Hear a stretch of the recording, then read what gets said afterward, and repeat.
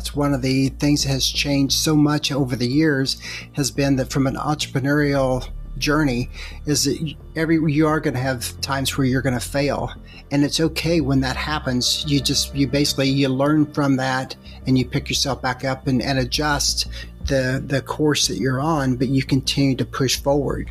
I had a business owner that reached out to me, and the challenges that they were having was he said, as soon as you walked in the door of our building, we knew that you could feel the tension when you opened the door. Life is all about decisions, and with every decision, there's going to be an occurrence. The one thing, if I could go back and do things a little bit differently, is to be able to have learned some of those mistakes as far as the impact of taking risks. I use that what I would call that failure. I use that as a learning opportunity and be able to, again, communicate that to my clients.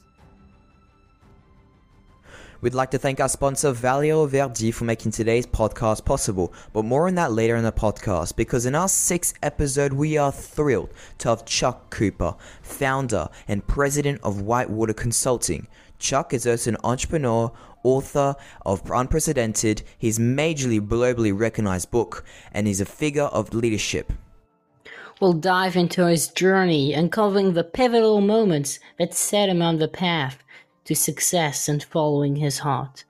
So, if you're ready to be inspired and learn from one of the best, stay tuned for our interview with our special guest, only on Before Success. Hello, everyone. Thank you very much for tuning in to today's Before Success episode, where we interview successful individuals that are changing the world. Yes, indeed, as Mal has said, welcome everyone to our 6 Before Success podcast. And Chuck Cooper, welcome and thank you so much for being part of a guest on Before Success. I am delighted to be here and have been looking forward to this conversation all week. Well, this is great to hear. We thank you very much for being here. It is great. Thank you very much. Now I will kick off the podcast by asking you a pretty standard question that we ask at the beginning for every podcast. Can you present yourself, tell a bit about your journey, your companies, who you are? Absolutely. So I'll try to make a long story short. We have time. Currently, okay, very good. So currently, I am the founder and president of a company called Whitewater Consulting. We are a business consulting practice that specializes in HR for small and mid-sized companies. We work with companies that are really, we started off with just located in North Carolina, which is where I live. But because when COVID hit, it really expanded our territory. And now we have clients that are with us from California to New York, from Texas to Florida, and I think we've got clients right now in about 28 different states. But my journey as an entrepreneur, and really this journey to success, really began many years ago. I grew up in a family-owned business in the agriculture industry in Illinois, and was actually a third generation in that business. And after coming out of college, I was involved in a day-to-day activity with the company for about 2 years, and then we sold that business. At that time, I stepped out on my own and went in with some other owners, and we purchased a manufacturing business in the state of Illinois as well. And that was really a once-in-a-lifetime opportunity. The business had been very successful. It continued to operate and to be very, very successful. And honestly, at that point in time, I was probably in my late 20s. And I really don't think that I was really prepared to really understand and also appreciate the success that came from that business. And because of that, I think I let probably some of the success and some of the ego that came from that, probably pride is a better word, kind of cloud my judgment. And we made some really, really poor decisions from a financial perspective that put us in a place where we ended up selling the company to get out from underneath the debt that was created. And so it was really, I went from being on top of the mountain, a once in a lifetime opportunity, and fell from the mountaintop into the valley. And it was during that time where I really started to begin to put the pieces together on what I wanted my next climb to be. And also, it helped me to define what success was going to look like for me personally. And so from there, we continue to be involved at the ownership level in 6 different businesses along the way. I've also worked for some companies here from a business development perspective, helping organizations to grow. And it's been through that has really kind of led me to starting Whitewater Consulting, which I started in 2019. And that's ultimately a roll up of all the different types of work that I've done, probably over the last 25 years. So it's really given me an opportunity in this chapter of life to really be able to kind of live out my real purpose, and also to be able to really, really be able to understand and appreciate the joy and the fulfillment that comes from serving and supporting my clients, which are small and mid-sized business owners. Right. What type of clients do you attract? That's really a great question. So most of my companies that I work with today are companies that have, from an employee headcount perspective, probably somewhere between 10 employees up to about 500 employees. Our real sweet spot, where the majority of our companies are probably size-wise from about 20 employees to 150 employees. Mm-hmm. We really, quite honestly, Addison, we work with companies that are in all different industries. So best way to describe what we do is we are industry agnostic. But what we really focus in on is we are looking for clients where the business owner and their leadership teams are really focused on one is on the profitability of the organization, but they also are focused on and understand the value of the people within the organization. So we try to help our clients balance those two things out so that we can help them create long-term sustainable success for the future. Okay. I was listening to your first presentation, and you said the word purpose, and that gets me to a very important point where I wanted to ask you, what is your mission and what is your purpose from a business, with Whitewater Consulting, our real purpose and our mission is really to be able to serve and to support our business owners. But if you dig down just a little bit below that overarching overarching message, we really are trying to help our clients have clarity and peace of mind when it comes to making decisions within their company from an HR perspective. And so that's really kind of what the purpose of the organization is. My personal purpose, though, is really, I believe that the entrepreneurs and small business owners in the United States are some of the greatest heroes that we have within our country, because they actually employ approximately 60% of all the U.S. jobs today. And so they are really, ultimately, their success is really going to help determine the success that we have within our country and from our economy. So for entrepreneurs to be able to step out and to be able to take that risk of starting a business and work, committing themselves for the long term, and risking everything that they've got, I think there's some real value and some real reward that comes from that. And so I applaud people that want to take that step out in faith and to try to build a business. Gotcha. And I also saw that you've written a book called Unprecedented. Before we get more into your business, I'd like to discuss about the book you've written, Unprecedented. What inspired you to write Unprecedented? Like you building a multi-generational business on trust, respect, and valuing people. And what key messages do you hope people take away from it? So I think first of all, the reason that I chose to write the book was, first of all, I wrote it during the time when COVID had a major impact around the world. And so it changed the way that we lived our lives through that period. And so ultimately, it gave me a lot more time to be able to actually begin to write and to put the book together. And the reason that I wanted to write it was because as one that has grown up in a family owned business, I saw the way that leadership worked with the employees and the relationships that got formed, the trust that was there at that time. And I've watched over the years, really that trust in a lot of organizations erode between leadership and employees.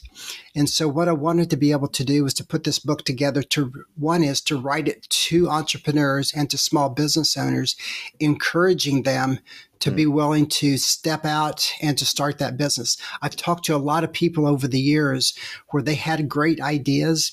They were just afraid to take that next step and to actually launch. And so as the years went by and they looked back on their life, a lot of them really, one of their greatest regrets was I didn't take the opportunity when I had it to actually to try to launch, regardless of whether it would have been successful or not. It was going to be okay. I should have taken that step and started my business. And so with the book, I wanted to encourage that next generation of entrepreneurs to step out and to do that, but to be able to do it in a way that you can manage your risk and also to really help them understand the importance of leadership and the way that we need to be able to lead our teams post-COVID, focusing in on communication, as well as to developing of company culture and implementing HR best practices. So those are the key messages within the book.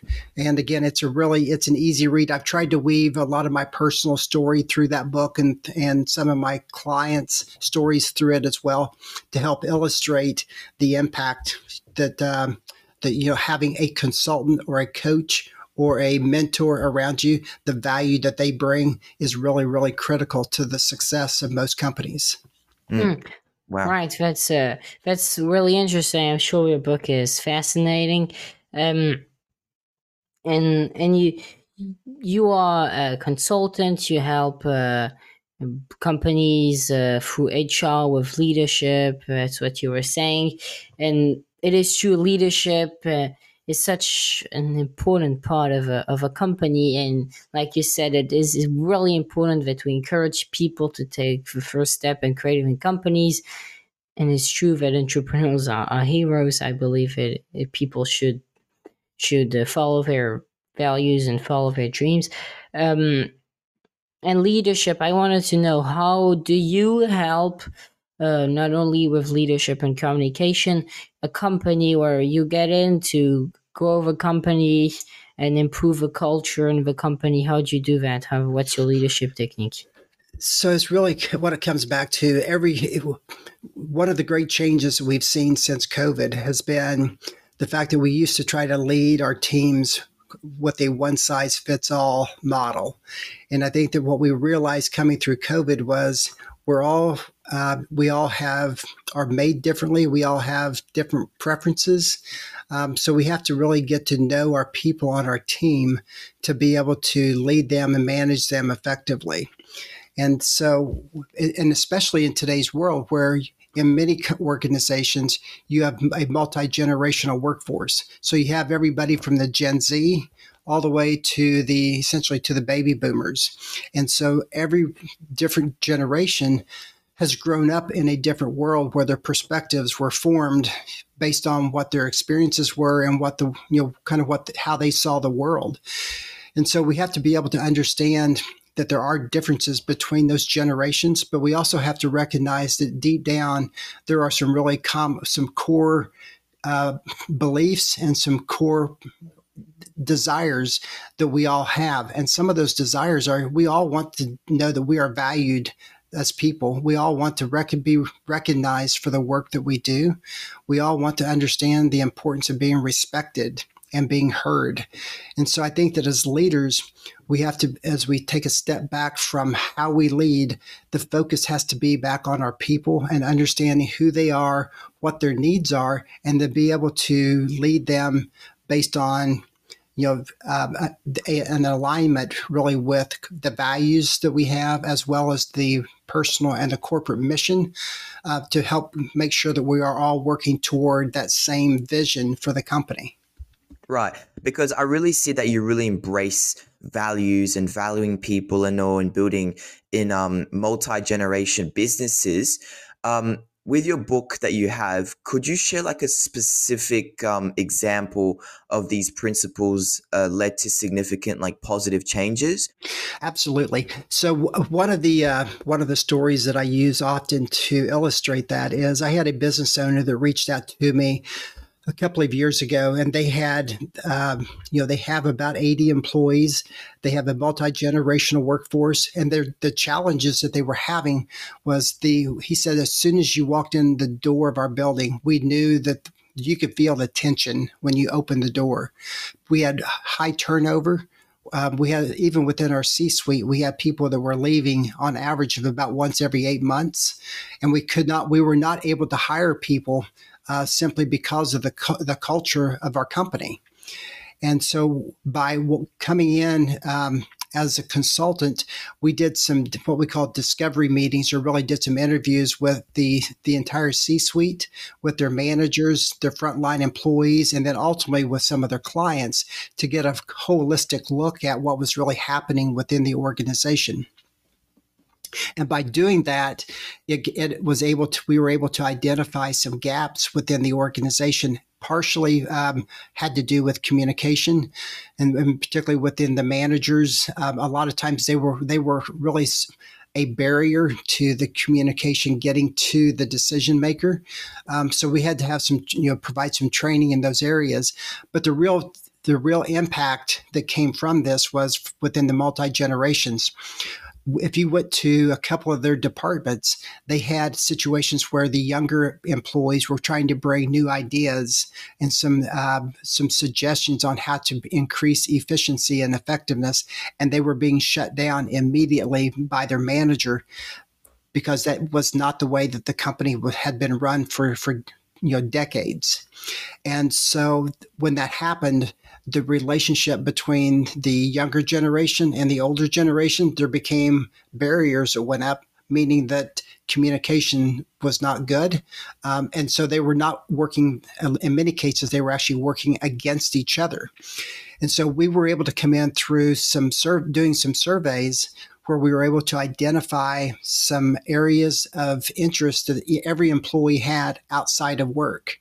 And then we took those survey results and began to form groups and set up activities for them to go and to do together, once again, outside of work.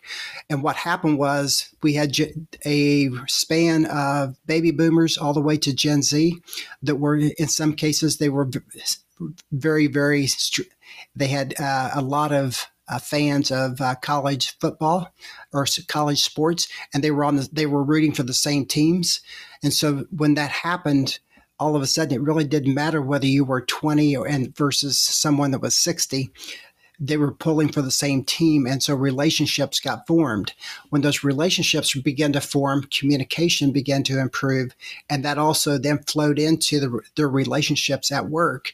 And over about a 9-month period, the business owner began to give their employees some room during the week to be able to have some activities to continue this opportunity to be able to build relationships and continue to promote that. And when they did, over that 1-year period, they all of a sudden their workforce solidified, their culture was greatly improved, as well as the productivity from their teams improved. And what really was interesting was their greatest source of new employees was their workforce. Their employees were actually recommending to their friends and family that they needed to come to work for this company. So it changed everything about the operations and the overall success the company had. That is really incredible how you managed to make such a big change in the company just Yeah, by it is. valuing people. It's true, such an important thing. I wanted to get back to one of your previous statements You were talking a bit about mentorship, connecting it to consulting, and I wanted to ask you what is the importance of mentorship? May it be in business, but also in your professional life. The importance of mentorship. So I think when it comes to our personal life as well as the life of an entrepreneur, neither one of those are really meant to be done alone. And I think that the mentorship can really provide a great opportunity in many cases for a, maybe a junior person or a younger person to be able to connect with someone that has got more life experience so that they can talk about things that have worked in their life as well as the mistakes that have been made.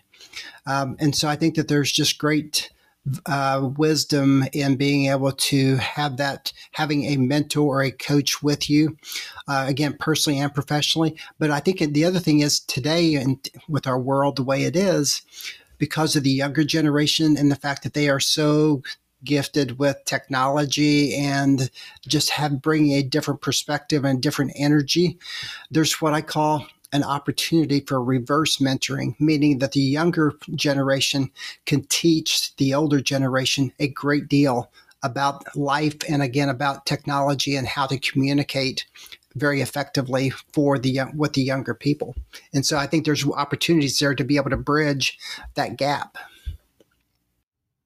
Right. And you talk about like how it's ever changing the landscape. As a HR consultant, as you are, we understand that small and mid-sized companies face ever unique challenges, like you were saying, when it comes to HR compliances. With an ever-changing landscape of employment laws and regulation, how do you approach tailoring HR compliance solution to each client's need? Yeah, I think that, I mean, in many cases, Addison, I think you have to, when it comes to HR compliance, particularly in the US, I think that all companies have to, depending, I mean, if you take two companies, they're the same size, same industry, located in the same state, they're going to have to comply with the same set of laws and regulations. Where we have seen challenges oftentimes is leadership sometimes will take what I call a very reactive mindset. They will have a very reactive mindset, so they will not really deal with any of the changes to the laws until something happens. And on the flip side of that, you have the business owners that are very proactive. So they are staying on top of the changes that are happening at the state level and also at the federal level. And they're going ahead and implementing policies and procedures around that on a proactive basis so that, if they do get audited or if something happens, they know that they've mitigated that risk. And so I think that having an audit, essentially having an HR audit done about once every 3 years is definitely advisable. And I think that particularly since COVID and since 2020, because of all the changes that have happened from a regulatory standpoint, if you have not done an audit since then, I highly encourage entrepreneurs and small businesses to take advantage and do that. So is it more recommended or is it mandatory? Like, because in some parts of the country, of the world, I know that some places, some countries, actually it's mandatory compared to some. Yeah, I think that in the U.S. anyway, it is basically the business owner and their team have the choice to make as to when those audits are done and if they are, and then ultimately what they want to do as far as do they want to implement the policies and procedures to bring their company into compliance. And I will tell you that if from a company standpoint, if I have a client that is not willing to take those steps to bring themselves into compliance, that is not a good fit for the work that I do. I wanted to get back to a bit for beginning when you were talking more about yourself. I would like to for you to develop and say how your childhood impacted your life and your choices in life, and also tell us about the one person that shaped you in who you are? So it was really interesting. Whenever I was, if I go back to my early days, so again, I grew up in a family-owned business within a community of about 1,200 people. So it was a very, very small town that I was a part of. And there was opportunities there to be able to work if you wanted to be in the agriculture industry without question. However, my dad, who grew up on a farm, decided that whenever his two boys, myself and my brother, were about fifth and sixth grade, he decided we needed a project to keep us busy and to teach us some lessons about life. And during that time, we had we one year we traveled for Christmas. We purchased four dogs. They were English pointers, so they were hunting dogs. And so the intent was we would just have four dogs and then maybe raise a couple of litters of puppies and sell those puppies and have a really small business. But it would teach us the work ethic. It would teach us responsibility, teach us how to handle money, those kinds of things. But what actually happened was from the time that we started the business until I graduated college, that business got built up to where we were raising and selling about 250 dogs per year. And we had a kennel that we had operated that had about another 150 dogs that we had to take care of every day. And so that particular business taught me a great deal, not only about work ethic, but about handling money, what it meant to go into debt in certain situations, how to deal with people and how to sell, and how to be able to treat people with respect. And so there was just a lot of great life lessons that came from that business. The one thing that business didn't teach me, nor did the business family-owned business that I was a part of, it really did not teach me the understanding of how to manage risk. And so whenever I got through college and started to went out on my own, I really felt like, if to be successful, you had to really take a lot of risk. And it was almost to this, from my mind, it was almost like I needed to go to Vegas. I needed to roll the dice. And if hopefully it came up for what I needed. And if it didn't come up for what I needed, it was going to be a disaster. And so it was you either hit the home run or you struck out, and there was no in between. And that was the way that I operated until I had that fall from the mountaintop. And that's really, whatever that particular moment was a life-defining moment for me. And as much as I hated to go through that, it was absolutely the best thing that could have happened, because it caused me to, while I was in that valley, and I use this illustration all the time, when you think about the mountaintops, you can absolutely, the views up there are absolutely amazing. They're breathtaking. But there's not a lot that grows on top of the mountains, where your food and your water and your shelter and everything, where life is taking place, is in the valley. And so I needed to go into the valley to really figure out who I was as a person, what kind of values do I want to live my life by, and what's my real purpose. And it was during that 6 months while I was in that valley that I figured out a lot of those key pieces on how I would do my next climb to success. But in addition to that, I reached out to about 3 different men to help come alongside me to really work as a coach or an accountability partner. And what they allowed me to do was to be able to set forth on my next climb and to be able to stay in between the ditches, or stay away from the guardrails, and from a personal and a professional life. And so it really kept me safe and secure. And from that, it even though I made some mistakes along that way, it wasn't as catastrophic. So I was able to recover from those mistakes and continue to move forward much easier. Right, because it's so important, like you're saying, like your father was the individual that taught you up, and he also taught you the most important thing about entrepreneurship, that risk and failure is all part of the journey, and that if you don't implement yourself of risk and failure at a young age, you're going to learn the hard way later on in life. So would you agree with me in saying your father was the one individual that really mainly shaped you? Or is there, like, for example, your mother, or No, there's no question. It was definitely my father that shaped, a lot of me. He pushed you to create your business at a young age already to learn about Correct. Correct. entrepreneurship. And so it allowed me, the one thing, if I could go back and do things a little bit differently, is to be able to have learned some of those mistakes as far as the impact of taking risk, to have been able to have had that failure whenever I was at home before, and not to have it at the same level, same degree as what I actually experienced. But again, it was as difficult of a chapter of life to go through as it was. It was absolutely the greatest learning experience that I've had, and I've been able to share that story with my clients and with other people that I've mentored along the way. So I use that what I would call that failure.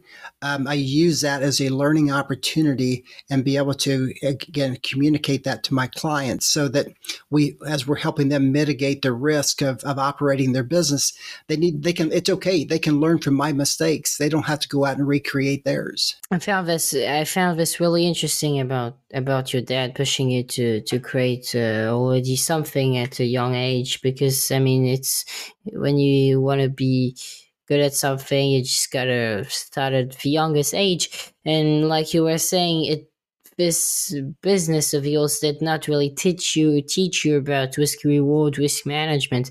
And this is something with Edison that we value a lot: risk reward, risk management, as we both invest and trade equities, and it is such an important thing to manage your risk well.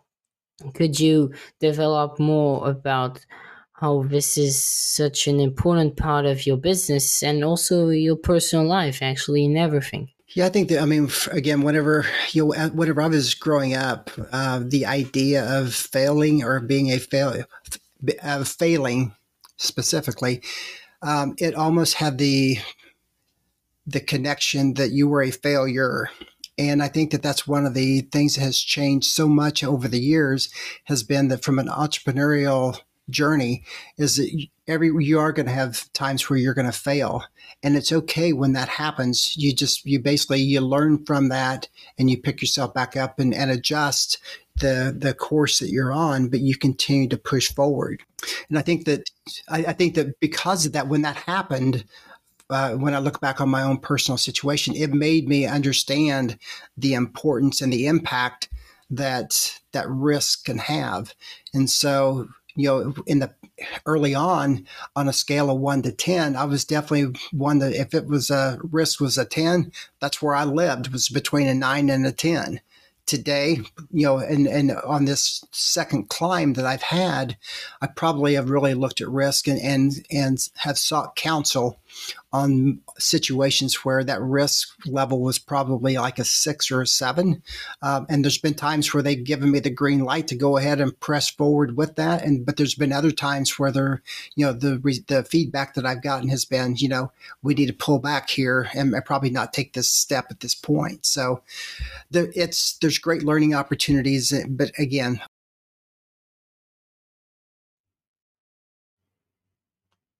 so it's some are going to be That's so positive, true. some are going to be negative. It That is is. so true, and I completely agree with that. Um, I'd like to. We've done the first major part. I would like to come back to the present. Now, your business, it has a main thing. Could you explain what is a PEO and an ASO? So those are two acronyms that we use in the HR world. The PEO stands for a professional employer organization. And what that is, it is basically a company. And in the U.S., there are companies like Paychex and ADP, which are known to be payroll companies. Mm-hmm. But they also have another division within their business, which is a PEO. And what that they do is they work with their clients. So the PEO forms a third party to the relationship between the employer and the employee. So from a statutory standpoint, the employees are working for the PEO. So they're being paid, their payroll is being paid underneath the PEO's federal identification number. And what this does, it allows the PEO to be able to pool all of their clients in the U.S. into essentially into one basket, so that they can use their economies of scale to work with the healthcare carriers to negotiate a better rate for their people, because they have, instead of having a company of 10 employees, they have a company, when they pool everybody together, of say 200,000 people. So it helps the small business owner to be able to control their cost on something that is really a pretty significant cost to them, being healthcare and employee benefits, as well as it helps them to mitigate the liability of being an employer, because again, the PEO is taking on some of that liability as well. The ASO model is a little bit different because there is not that co-employment relationship, but is essentially the leadership of a small business saying that we want to bring outside resources in to be able to help us in the area of HR. And sometimes that can be kind of the position of a fractional HR manager. And today, what happens, Addison, when we look at HR today, a lot of what has happened in the past has been really task driven, meaning it's primarily payroll, it's benefits administration, it's workforce management, those kinds of things. So it's very, very task focused. As we look to the future of work, it's more about becoming much more strategic and developing strategy on how we're going to move the organization forward with our people. So we have to either go out and hire those additional resources, or we can use the ASO model to identify somebody that's out there that will come in and work, on a fractional basis to help our organization in that area. And oftentimes, whenever I help an organization create the ASO model, it's made up of an HR technology platform, a benefits broker, and then another broker that handles the workers' comp for the company, and then also an HR specialist. So that's ultimately creating an HR team around the company to help them to be able to put in place policies and procedures and all their HR programs to move the company forward. Right. And what made you choose consulting over your standard normal, like complaining to you about the boss and about colleagues? Yeah, I think that I obviously I've lived in that world from time to time. So that was not something that I wanted to be able to replicate as I moved my company forward, which is why I chose ultimately to create Whitewater Consulting in a way that allows me to, I guess the best way to describe it would be as I put together a hub and spoke system, meaning that as a consultant, I'm the hub of the organization. So I'm working directly with the client, where we identify their gaps and their issues. And then I use my network that's made up of about 35 different companies. And I've known these companies for 10 or 20, between 10 and 20 years. And we've been able to develop relationships so that I introduce them into my clients to be the solution provider. And so it really allows me to be able to bring, people and organizations to my clients that are trusted and vetted, so that the client is getting the best resources available. And then I manage that relationship by meeting with my clients on a quarterly basis to make sure that services are going well. And then we also kind of look into the future, the next 90 to 180 days, to see what additional projects they're going to be working on, to see if there's opportunities to plug more of my network into that relationship to help them solve those problems for the future. Right. And I just have a question: is your job is mainly focused on consulting and on giving advice and all, if I'm correct? Would you say your job is mainly focused on on psychology, or would it be mostly focused on a side perspective of human understanding emotions, which is a bit sad. So what's really interesting, I love the question, because I was just having this conversation a couple weeks ago with another business coach. And the truth is, when you look at leadership today, there is tons of books, there's videos, all of this information is out on how to become a good leader. Yep. When in reality, what we really need is we need to be able to take a step back and understand or start to focus on how do we go about understanding people from Right. a psychology perspective, as well as understanding how people tick, and understanding what we need to do as leaders to be able to get the most from our people. And it used to be the carrot and the stick, or the command and control method is the way that we led our people. And today it's about coming alongside and not being a manager or a boss, but it's about being a coach, understanding that person and being able to help get the best out of them is what we really should be focused on today. And when I look back at sports, you take all the major sports stars. I look from the U.S. You look at Michael Jordan. You look at some of the best baseball players in the world. They've got their individual coach that they work with. So if they need coaches to help them sharpen their skills and stay at their best, as entrepreneurs and as leaders, we need the same thing. Right. You were talking about valuing people, understanding people, making people feel important, and that is such an important part of communication. You probably know the book How to Win Friends and Influence People. Great book. Yes. I highly recommend it to our audience. It's the top book for communication, man.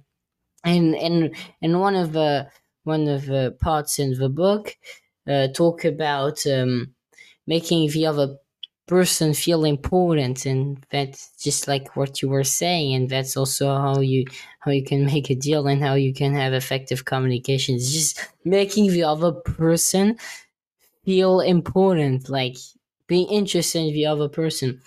Can you comment more on the book How to Win Friends and Influence People, and how it is such an important book in your job, also in HR?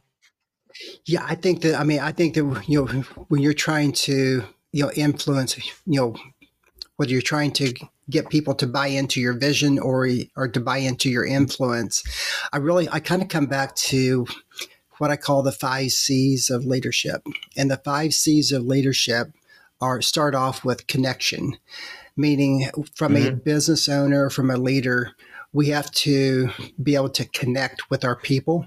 And when you think about it from a personal life, how do we go about connecting with our friends and with our family? It's by spending time with them. It's by talking with them. It's by listening to them and asking questions. And so I think that as we look at the 5 C's, and connection being the first, it's not just connection with our employees, but it's also connection with our stakeholders within the company. It's with connecting with our customers or our clients, our vendors, and our community leaders, because those are all key pieces to our sphere of influence. And so connection is really, really important for being able to get to know people, not just as the employee, but who is that person from an individual, and who are they, what's important to them.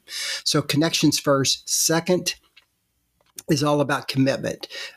Because since 2020, so much has changed in the small business world that we have to really take a step back and look at our mission, our vision, our value statements, and make sure that they are still true today, and that we can fully commit to them. And then our people need to know that we as leaders, that we have their back, not just in the good times, but also in the challenging times. And so you have connection, commitment, and then third is care. We need to be able to care for our people. We need to be able to care for our company and be able to do what is right for our clients. Those type of things are really, important to not only the health of the organization, but also as a business owner, it has a major impact on the health of our relationships at home. So they have a way of connecting to there. And then fourth is being able to remain curious. Because as a leader, we never reach that destination of we know everything. We have to be able to remain open-minded. And when we do that, it creates opportunities for questions to surface. It creates opportunities for innovation, for new ways of thinking, for new ways of, new policies and procedures, and just ways of doing things differently that will have a positive impact on the company. And then the 5th C is all about communication. And the 5th C is what really binds the other 4 together. And again, it's not just from talking, it's more about listening, and asking those questions of our people. And when you do all of those things, your people feel valued. They feel like they're being heard and they feel respected. And that's where you buy, when that happens, you start to see loyalty come into play. And you also see the employee engagement levels begin to increase, meaning that you're getting more from your people, and they're becoming more productive. That leads to greater company culture, and it also leads to greater financial results. Yeah, I mean that's so true. Like you were saying, connection, commitment, care, community, communication. They're the five most important C's. So for you, you'd say that that's like a slogan for White Water Consulting. Would that be correct? It really is. That really comes back to the foundation of the work that we do, and it's a great starting point for every business owner and leader that we talk with. And talking about these five C's, you've worked with many various like mid-size companies. What were some like common mistakes you've observed as HR HR practices? Sorry, and how can businesses rectify or avoid them? I think that first of all, from the business owner level, oftentimes, particularly as men, we want to wear a mask. That mask that we wear basically is saying that we have all of our stuff together. Mm. We don't have any problems. And if we do, we know exactly how to go about fixing it. Mm. And I think COVID actually really brought and put a spotlight on the fact that there is a lot that's out of our control. And so it really kind of brought back the importance of being authentic, being transparent, and then also just being vulnerable. And sometimes, the word vulnerable is something that people's like, I can't be vulnerable with my people. They would never stay with the company if I was that away. But it doesn't mean when I say vulnerable, that means you share enough information that promotes understanding, and then you don't have to bear and share every story that's in your cupboard. But I think that that is kind of where a lot of the leadership comes in. Starts then. Where the challenges come in is really around the biases that we have. And that's where it kind of feeds back into HR compliance with the way that we see people, the way that we may judge somebody based on what we see versus actually getting to know that person. And an example of this would be, because of the impact of COVID, we have started seeing a shift toward remote work. Mm-hmm. When you look at the people that are really, really passionate about remote work, a lot of times it is people that have maybe are, for example, stay-at-home moms or who have been stay-at-home moms, which means that a lot of times it's women that have been out of the workforce. If there's an opportunity where they can have remote work and not have to leave their home to do the work, they may come back in and become an active participant in the workforce. Same thing from a minority standpoint. A lot of time the minorities, they need to be able to stay at home and to be able to work from home, and that's perfectly fine. But where the bias comes into play is that as managers, because we don't see them on a day in and day out basis, we feel like they're not being as productive. So a lot of times they can be overlooked when it comes to company promotions. And so that's a real key area right now that we're looking at, because we're seeing this happen over and over within organizations, and it's creating liability for them. So, the reality is we have to find a way as business leaders to be able to manage and measure productivity from both in office as well as for those working remote, so that we can look at things objectively. Correct. Now you were talking about with the confinement and all, it led to new technologies, like you were saying.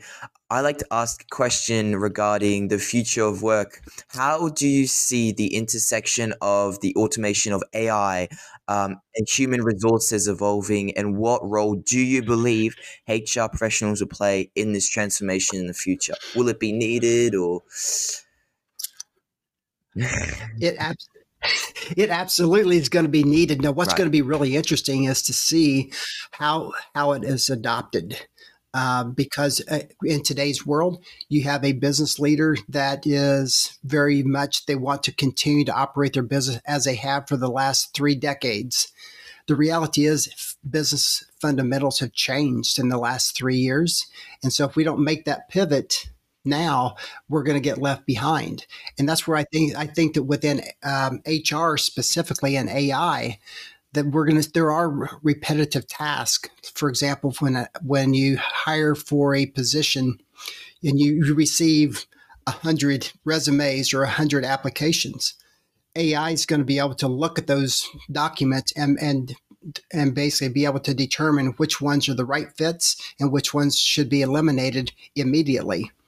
And so there, and in addition to that, then even from an onboarding standpoint, there's repetitive tasks in that part of the process that AI is going to be able to have a key role in, as well as performance management as well. So there is a lot of opportunity that AI is going to be able to have a big impact on small and mid-sized companies and on specifically the HR team.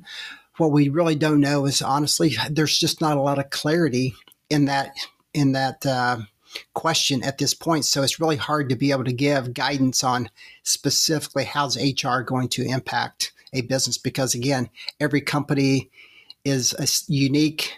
It's a unique being. So we can't measure that on a one size fits all basis. It's going to be on a per case. Looking for the perfect clothing piece to rock this summer or winter, no matter where you are in the world? Look no further than Valeo Verdi. With a true embodiment of European fashion, their garments you define elegant through meticulous craftsmanship and premium materials. Plus, enjoy global shipping within 2 weeks. And here's a special treat. Use code BSuccess10 for an exclusive 10% off your first order. Get ready to embrace fashion that tells a story with Valeo Verdi. Your style knows no boundaries. The link in the description below. And we're back. Now, Chuck, my question is, when we look at like the talent acquisition and the retentions are critical, right, for the success of like any organization, can you like share some innovative and some effective approaches that like businesses can adopt to like attract and retain like the top talent they can possibly get? Yeah, that is a key area. I just earlier this year, from January to March, I interviewed just over 1,200 businesses in the U.S.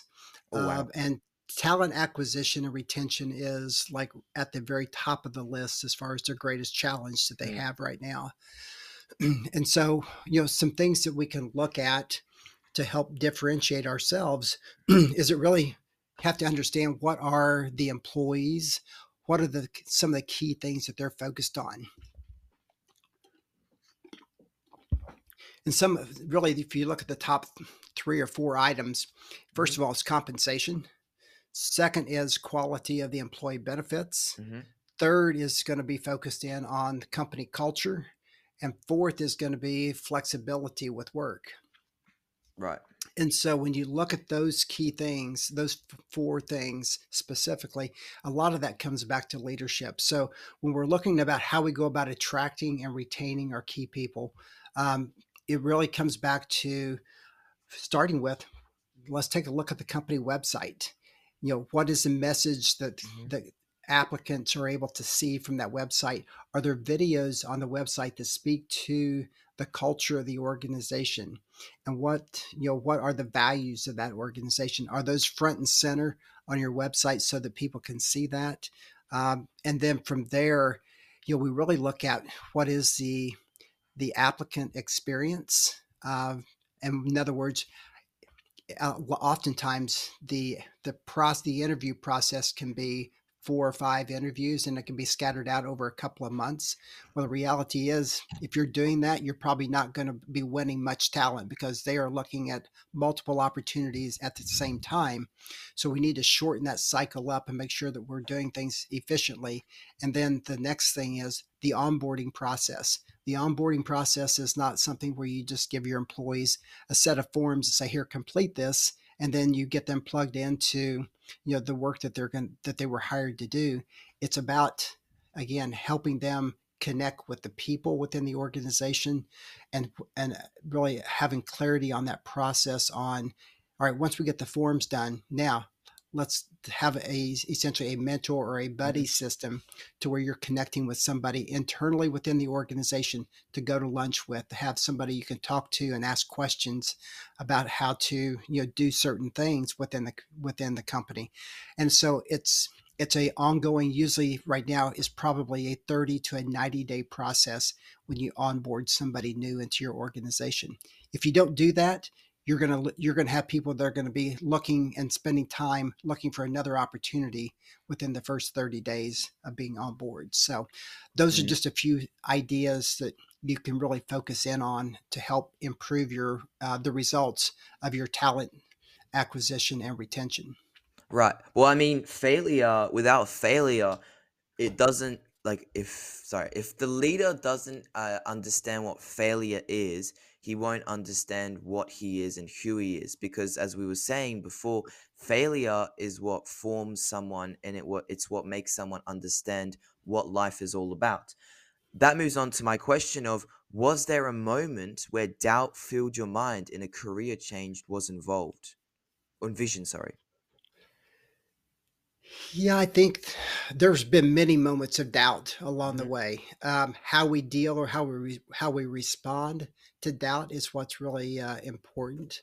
Right. Um, I think that again, this is an area where your personal life or your professional journey, uh, both of those are not meant to do alone. You need to have somebody in your corner Hmm. that you can be able to share those moments with. They can be there to encourage you when you have those moments of doubt, or they can be there to be that guardrail to keep you safe. That's one of the reasons from my own personal journey as well as from my clients' entrepreneurial journey. I'm a big believer in peer groups. So you look at Yep. organizations like Vistage in the U.S. or they're international, um, but there's multiple peer group organizations, around the world. I believe in today's world, it's imperative that you're a part of a group like that, because that's where you can get really great counsel and feedback and be able to have a sounding board to bounce ideas off of, to help minimize or mitigate that risk, and also maximize the opportunity and the impact that you can have. Right. That's really inspiring. Regarding the peer group, I didn't think of the peer group. That's really good. That makes me think also of another question I wanted to ask you, which could be applied to the professional life, but also personal life. You probably know the book Think and Grow Rich from Napoleon Hill. It's a great book, and one of the main points there is having a mastermind group. How was having a mastermind group important in your success, and how do you think it needs to be in in somebody's journey and success, because it is really important to have a mastermind group. Yeah, I think that I would probably in some ways use the mastermind and the peer group, as in very similar ways, because again, you've got the masterminds that I've been a part of have been made up of individuals that are very like-minded. They may be in different industries or being doing different things from a career standpoint, but um, a lot of times I use my mastermind a lot of times to be able to bounce ideas off of, or to do joint webinars or seminars, things like that. But I think that again, the mastermind is something that's really, my experience has been, it's really about just having that, again, the areas of expertise that's needed, and to be able to draw from whenever I have a specific need. So within my mastermind, I've got somebody that's involved in business development, I've got somebody that is a career coach, I've got somebody that is a strategic coach, and so depending on what my needs are, I can go to them and get different resources that I would have available to me, and it's invaluable whenever I have that need. Okay, right. So this was well a really interesting discussion. This part more about business, and now I'll move on to our next important part of the podcast where we talked more about self improvement, um, and simply being a better Mhm. person, both professionally and personally. And I would like to start by asking you what would be the one thing or the one skill that you would tell, the one tip that you would tell your 15-year-old or 20-year-old self. I think that that one thing that particularly as I look at where the world is today and as we look going forward, Mhm. that one skill that is really going to be needed by a leader is going to be emotional intelligence. Oh yeah, that's good. Uh, so being able to be Yeah. aware of your emotions and being able to see how in certain cases you are basically projecting your emotions onto somebody else, I think are things, we have to be able to understand, again, understand ourselves, but also be able to understand people. And to be able to do that, emotional intelligence is going to be a key piece. And I think that that factors into, going back to the 5 C's, that factors into how we, and oftentimes how we go about communicating. As a HR and author, what practices or habits have you personally adopted that have contributed, like majorly or significantly, to your growth and professional life? So, believe it or not, for many, many years, I was not a reader. I Oh. absolutely I hated investing or spending the time to read a book. I felt like, in many cases, that it was a waste of time by doing Mhm. so. I have found over the last handful of years that reading is something that is not only it fills my tank up every day whenever I do that. So I think from a professional development and personal development, even becoming a reader and committing to always be able to learn and to grow are really things that I've been focused on here over the years. The other third piece to that is also the idea of journaling, and Oh. journaling from a Mm. perspective of a gratitude, from gratitude. Oftentimes as we do life or we get involved in business, we have a tendency to just focus on the negatives or the things where we had the failings or made the mistakes. The reality is, if we stop and look around, there are so many things, we have so many things that we should be positive or be grateful for.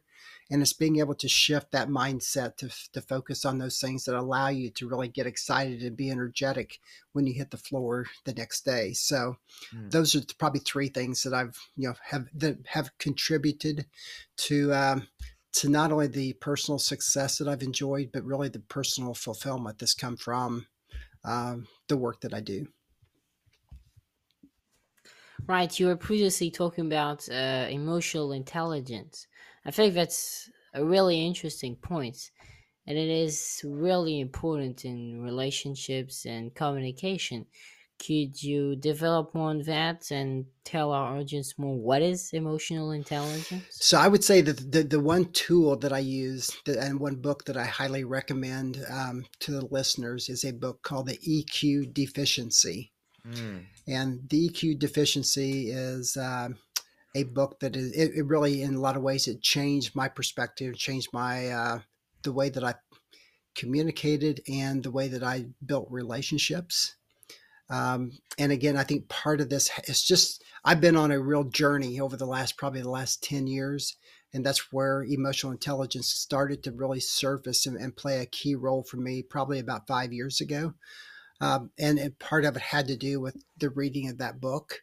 But then as we move forward, again, I think that as we look at leadership, I think in many ways we overcomplicate the changes that need to happen, because if we bring it back to just being human, back to that role, I think is really what it's all about. And you know, again, from emotional intelligence, understanding what it is that triggers us. I don't know about where you all live, but I can tell you that in the U.S., that when you turn on the television or the radio, everybody as a in almost every area we are divided. It's us versus them, whether you're talking politics, whether you're talking religion, I That's mean, so whether you're true. talking sports event, college teams, what it's just everybody's divided. And so we all have certain things that trigger emotions within us, and being having understanding of what those triggers are, and then going deeper and understanding why they are a trigger is really, I think, is really important. And that helps us get to really know who we are and realize, it helps us identify ways that we can learn and grow personally that will have a greater impact on the way that we can lead our people, whether it's our families or whether the way we lead our teams at work. But we have to recognize that those decisions and the way that we communicate and the way that we behave creates ripples, and those ripples go wide. It's not Mm. just, doesn't just impact us, it impacts lots and lots of people. Right. Would you say you have generally, would you say you adopt a work-life balance? And if you do, how do you manage and have a work-life balance? Right. I think work-life balance is obviously, that's a buzzword that is used around the world, probably. Yeah. Um, I Mm, think it that is. in today's world, I think I look at it more like work-life integration.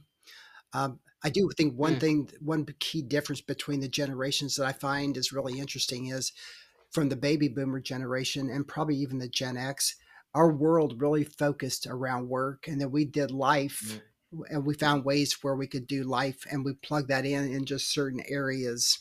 We plugged it in around the work that we did. So that became our real identity. When you look at the younger generation, I they are agree. they are focused on, this is my life, and work is going to be a piece, and it's going to Mm. have to fit into this. And if it doesn't fit, we'll go someplace else, and we'll find out, we'll find that place where we can fit it in. And I think that it creates a much more, it creates a healthier life over the long term, because you don't have all of these other challenges that a lot of the older baby boomers and Gen X are going through. And I think that it's one that you see in today's world. You see so much burnout, Mm. That's so and, true. and I think part of that is we have been so busy trying to climb the ladder to success that we didn't even really understand what success was. And so I think that's, again, there's a difference in the way that the generations define success. That our my success for a long time was all about how much money can I earn, how much money can I have. Everything was based on what I had in my investments or in my bank account. When I look at younger generations, specifically, I look at my kids right now. Their focus is, it's all about the experiences.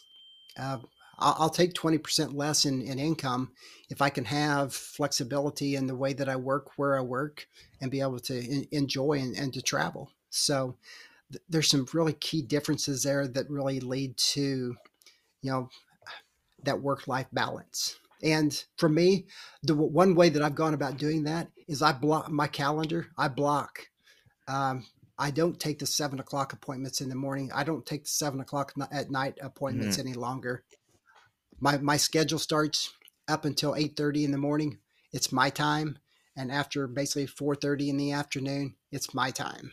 Exactly. So that's how we go about doing that. So we have to set boundaries. Exactly. You need to maintain work-life balance, being able to manage personal life and professional life in one single day. But that brings back to the burnout question, the rat race. Do you believe in it? Because we live now in a society where everyone just wants to work, make as much money as they want, and they don't realize that they've been manipulated by the government and in some way like that.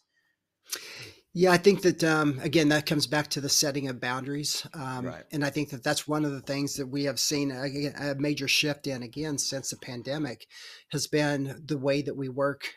People are just Mm, not willing to drive that hour, mm, commute to get to work, and then the hour home. They would rather, find another place that's going to give them more of that balance. But I think also from a business owner perspective, we have to look at this and we have to recognize that the importance of that. And so if we want to attract and retain high performing people, we have to be able to respect those boundaries that they have, meaning from a burnout perspective, we don't, as a business owner, I don't need to send an email at 7 o'clock at night and Mm, expect a response from you immediately. I have to recognize that when you go home, that is your personal time, and it's okay if you don't respond to that until the next morning. mm, Another thing is in the US before the pandemic, we left over 700 million days of unused PTO mhm, on the books.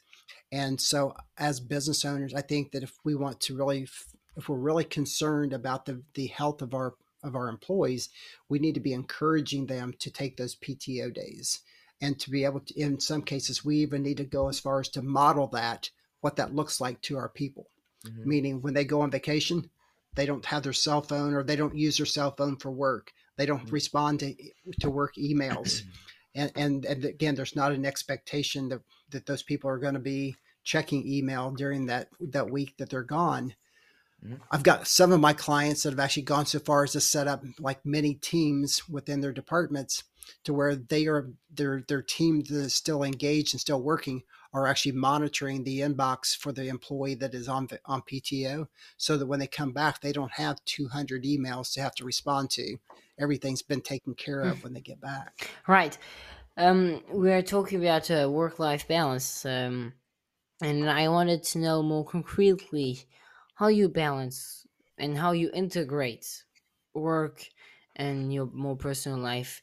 Do you do any sports on the side? Edison and me, we both play golf and do lots of other sports, and it helps us a lot, and not only with school but also in our separate ventures. It just clears your mind. You also do sports or certain type of activities or hobbies.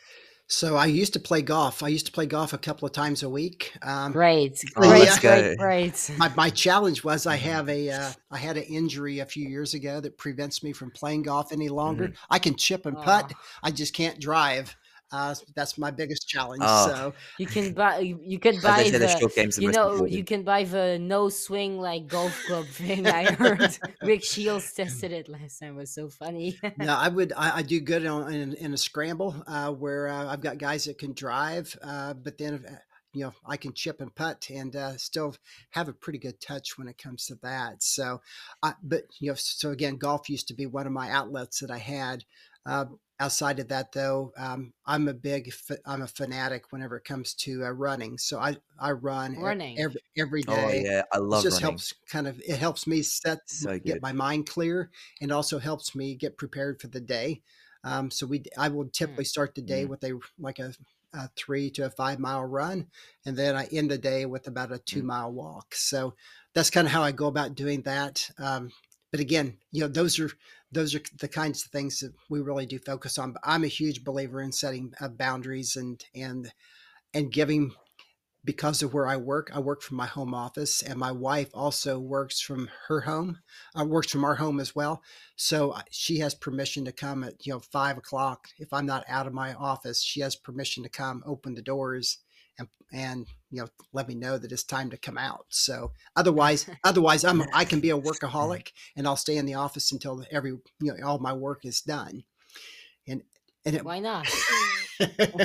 I yeah. mean, why not? I Sometimes you mean, just have yeah, things to do. Yeah, I know. I mean, it's a matter of it comes work-life back to the balance. work life balance, and the values that I have. And so, we are really fortunate because we have three kids, and they all are married, and they've got their own kids. So when my grandkids show up here, Mhm. my work stops, and I go out and spend time with them while they're here. Yeah, So obviously.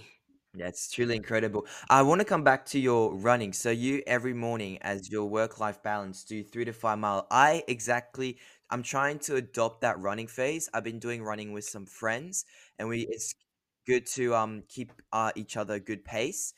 So you do 3 to 5 miles. So for our audience in Australia and all around the world, 3 to 5 miles is about And the 10 French people to too. 6K, yes, 5 to 6 kilometers. Like they say, the Americans, what is a kilometer? But anyway, We um, the Europeans say, "What the hell is a mile?" But anyway, so running for you would be that main thing because of your hip. Would you implement any other, like, Do you have any let's say, routines where you put sport? other Yeah, things, like do you have any routine. Yeah, morning routine, evening routine, where you implement other things, and how do you adjust that, having a routine? So yeah. my daily routine is whenever I run, I usually have a podcast on, so I'm usually listening to a podcast Yeah. during that time. Whenever I get back from that, I usually spend about 15 to 20 minutes in a quiet time. For me personally, faith is Mm, really important, so that's something that I yeah, practice every day. And then again, the other practice that I do is at the end of the day. After my last task of each day for work is really to look at what I have coming up on the following day. But that last Mm. piece that I do is when I enter my journal for the gratitude journal. So I basically Gratefulness. start my mm, day with clearing my mind, and I do my at the very end really focus on those things that I'm prayer. grateful for. Yeah, but it's true that it's really important to be grateful for you, what you have, but also hope for more, but always need to be grateful for what you already have, or you won't get anything else. I mean, Well, it's yeah. Go ahead. I have spent many years of life trying to learn how to be content because I've just the way that I'm wired. I want to go and I want to work and I want to do more. But at some point, Mm, as a understandable. coach uh, commented to me many years ago, he said, "When you get to your deathbed, you're not going to be wishing you spent more time at the office." And so that Mm, really hit me because when I think about it, it, whether I'm at work today or whether I'm not, um, 100 years from now, it's not going to matter one bit. But the lives you touch, the impact that you make, that's what's really important. What are you yeah, I grateful can feel for? Oh gosh. So I started, I mean, I'm grateful. that. Obviously, I'm grateful for personally for my family that I have, for the wife that I have, that I've been married to for coming up on 39 years. I'm grateful for my kids. I'm grateful for my 8 grandkids that I have. Uh, but I'm also extremely grateful for my clients that I have and for the Mhm. opportunity that they've given me to work with them and to be a resource for them. So those are just, a few of the things. Obviously, when I look at the coaches and the mentors I've had over the years, every one of them has contributed to, in an invaluable way into my life. So I'm grateful for that. And what are the key lessons you've learned in your career that have contributed to your personal growth and personal success? That every day, the reality is every day is a gift, and how we respond and what we do with that time is Mhm. a choice that we have. Um, and it kind of goes Right. back to a little bit of a morbid way to look at this, but when you look at a tombstone, you have two dates on there: that your date you were born, the date you die. That dash in the middle, that's Hmm. what's really important. What did you do with that dash? And that's really Yeah. kind of where my focus comes back. One of the things I took away Mm, from my moment and chapter in the valley was that I didn't need to be a president and a CEO of a company. My real calling and real fulfillment came from connecting and being able to right. serve and to support business owners.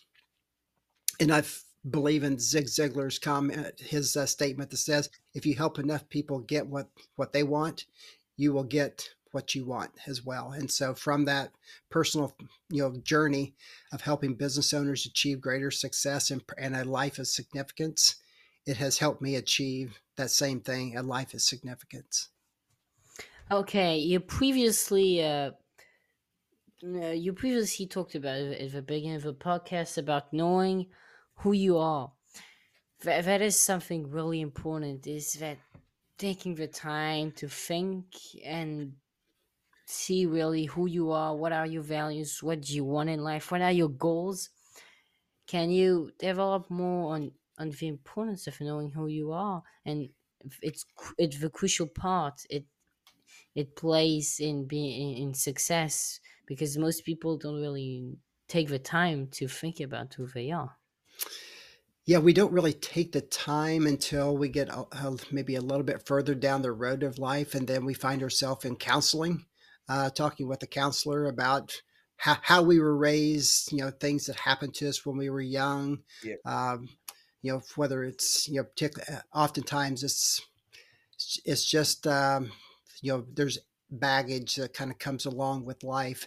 And I think that being able to understand who you are, and again, what is it that brings you the greatest joy? What is it that brings you fulfillment? Versus what is it that really triggers the emotion of that really Mhm. infuriates me? And why is that?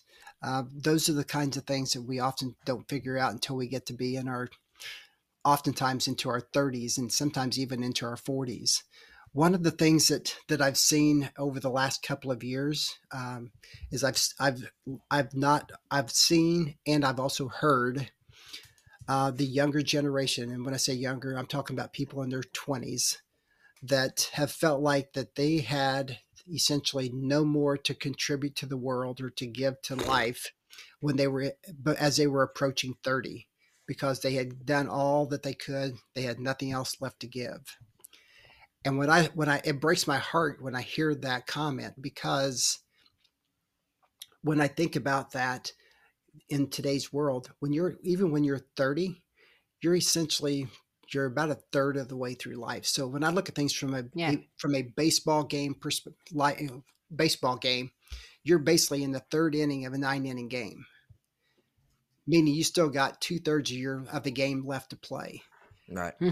And so for people to feel like they don't have anything more to give, that life's over with when they're 30, and you're in the third That's inning, sad. it's unfortunate to see that. And so that's been one of my missions, Mm. since over the last couple of years, is to help people realize that, my goodness, we, first of all, everybody that's 30, they've got a lot of life ahead of them. Two, they've all got wonderful gifts that this world needs. And three, they can be, believe it or not, they can be a coach or an encourager to somebody else that really needs to hear from them.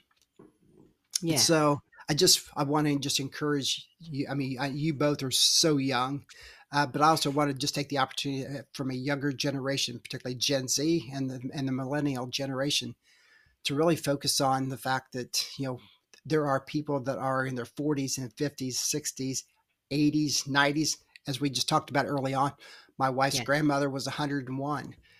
There are things that, all the way up until you take that last breath, there are Mm. things you can bring value to this world, and you are a value. So people need to know who you are and be able to hear you.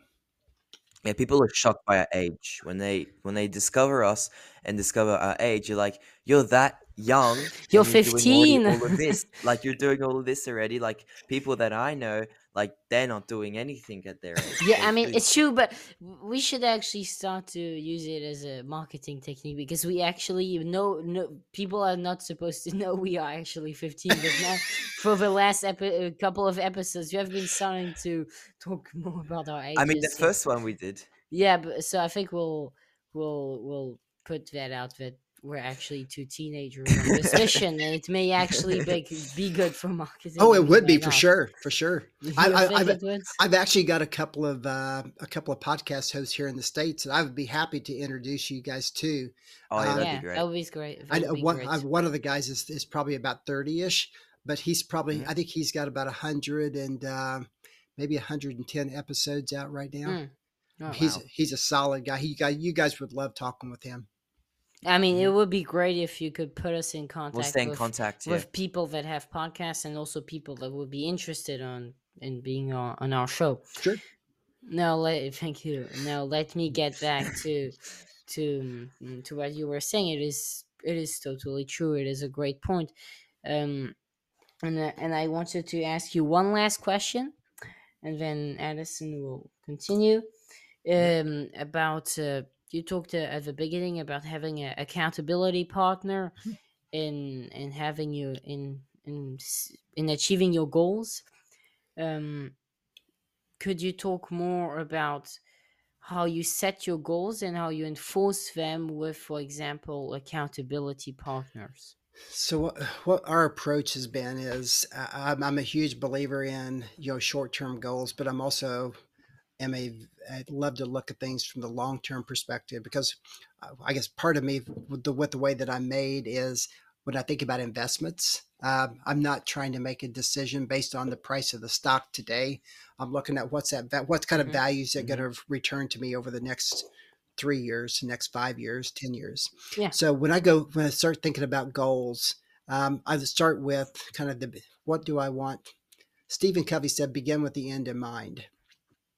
And that's ultimately Yeah. kind of where I start. So I start at the really high level, and really kind of get clarity on what I want that end goal to be, and then from there I back things Right. back down into really almost not necessarily to a monthly goal, but really more so for me at this point to a quarterly goal. So for every 3 months we reevaluate that. Um, However, there are certain activities that I do from a business perspective that the business activity generates business opportunity, which generates revenue. And so I track the activity that I do on a weekly basis. And then I have a coach that I meet with once a month, Mm-hmm.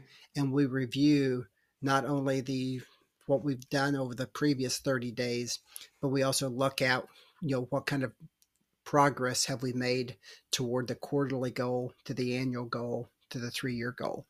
And so that's really Mm-hmm. one that that's kind of been what I've done. I've had multiple coaches along the way, and right now I've actually a couple of years ago I actually had a team.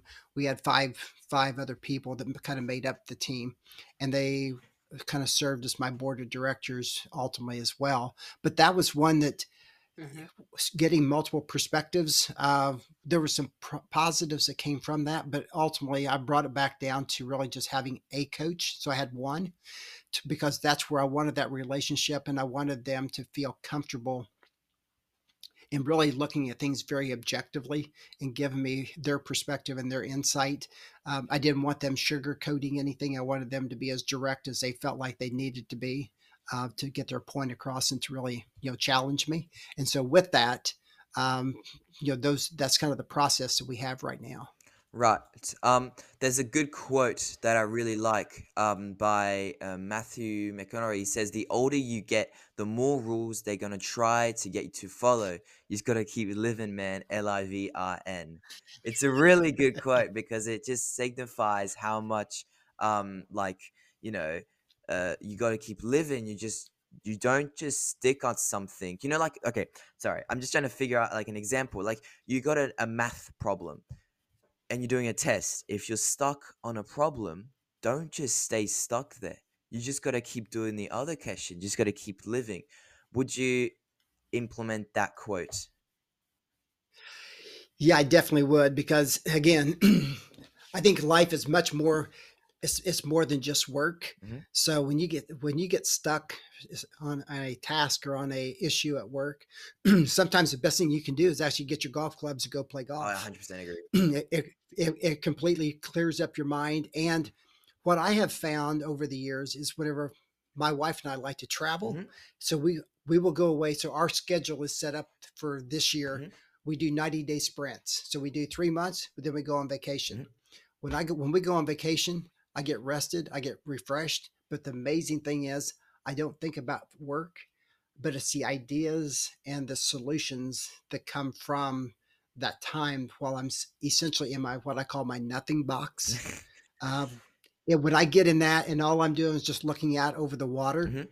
the ideas and the thoughts just continue to peaceful. It surfaces though, and I come back with a list of things that I can do and things that I can implement to solve problems. And so it's just I think that oftentimes I'm a grinder, so I want to just sit here at the computer and I just want to work and work and work until I get the problem solved.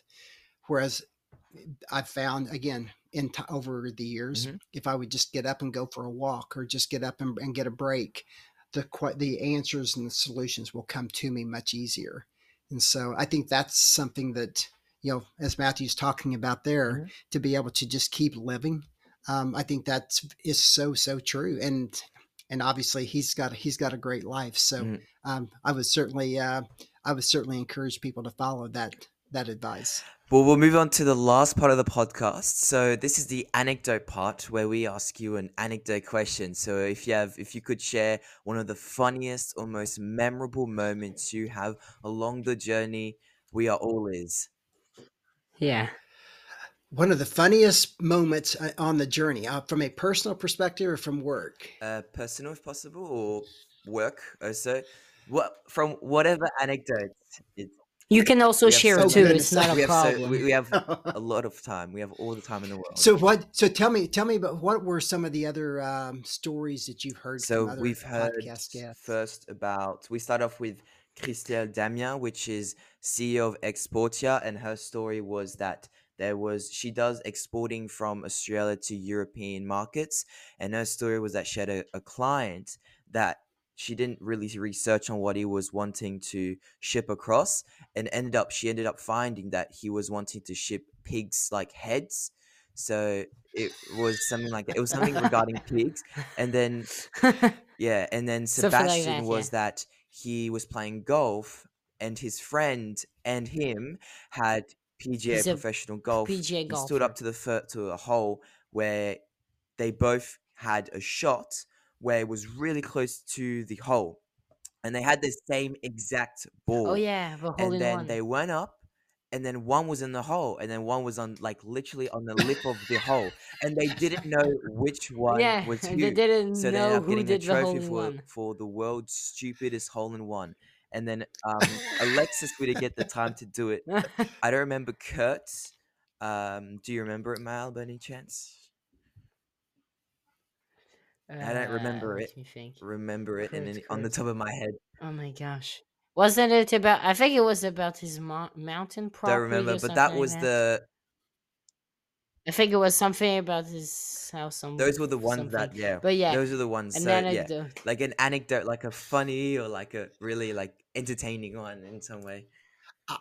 Honestly, guys, I don't have a lot of that to really be able to share. Um, Not that I can think of right off. I mean, that I can It's recall. all good. A lot of being in the HR world, Hmm.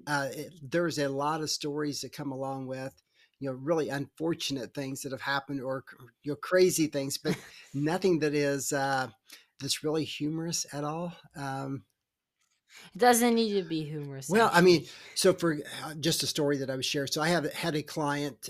They were a manufacturing company. They had about 70, almost 80 employees, and we went in to do an audit with an HR audit with them, and we identified some of the challenges that they had, Hmm. and we showed them some things that they needed to do to be able to fix some of the forms that they had on their from that were employee related forms. Hmm.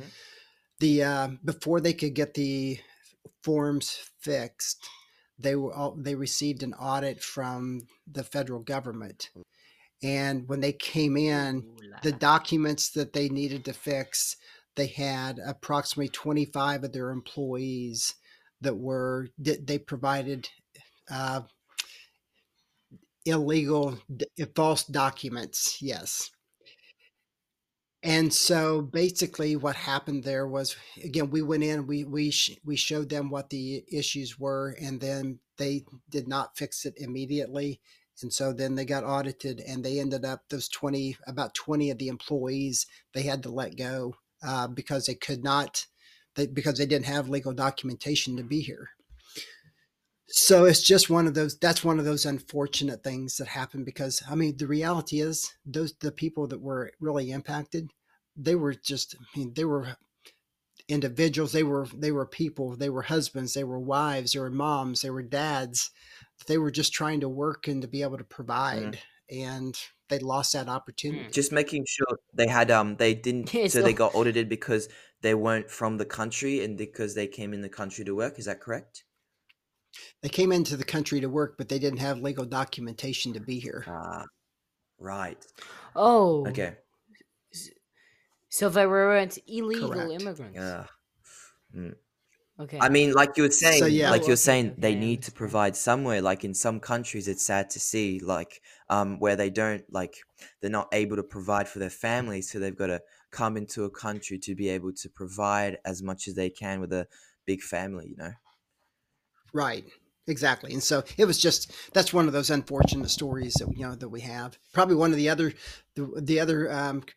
I guess really probably the craziest story was we went into a company to do an audit, and it was a safety audit. And as we were going through doing doing the safety audit, there was two employees out in the plant that got into a physical altercation, Right? and one took a hammer and hit and basically they were supposed to both have hard hats on. Neither one had hard hats on, and the other one took a hammer to the other one, and it caused quite a commotion there for a little bit. But there was it was a good illustration of the importance of safety and safety helmets Safety as we comes did first. that. Goodness gracious. Yeah. Uh, Just- Okay, thank you, Chuck, very, very much again for the opportunity you have given us, Mal and I, of learning about HR compliance, to writing your book, to the individual that have shaped you. I think I really Yeah, enjoyed thank you today. very much. well, thank you for the opportunity. And if for any of the listeners that Hmm. would like, I would invite you to follow me or to Yep. connect with me Yeah. on LinkedIn. Mm-hmm. That's the best place to connect. Yep. Our website also is whitewaterconsulting.net. And so you can learn more about our organization, the work that we do, and Yep. about me personally for those who would like to learn more. Yep, all that information's in the description below. So if you're interested Great. into Chuck Cooper's business of Whitewater Consulting, make sure to click the link in the description. As he said, connect with him on LinkedIn, and he will help you get the best out of your team. Again, thank you very much, Chuck, for being on the podcast. It was a great pleasure. We learned a lot from your business to self improvement. I'm sure the audience will take great pleasure in listening to We'll the stay in contact. podcast. We'll probably release the podcast next month. We will tell you more in an email, and we'll be delighted if you can then share with your network on LinkedIn or people you know the podcast, because the goal here is to provide the most value to most people possible around Well, the globe. I applaud both of you for being the entrepreneurs and taking this the initiative to start up a podcast. I think it's really cool, and I think you guys have got your future is extremely bright. So good luck. Well, thank you very much, Chuck. Thank you very much, Have Chuck. a great evening. Thanks. Take care.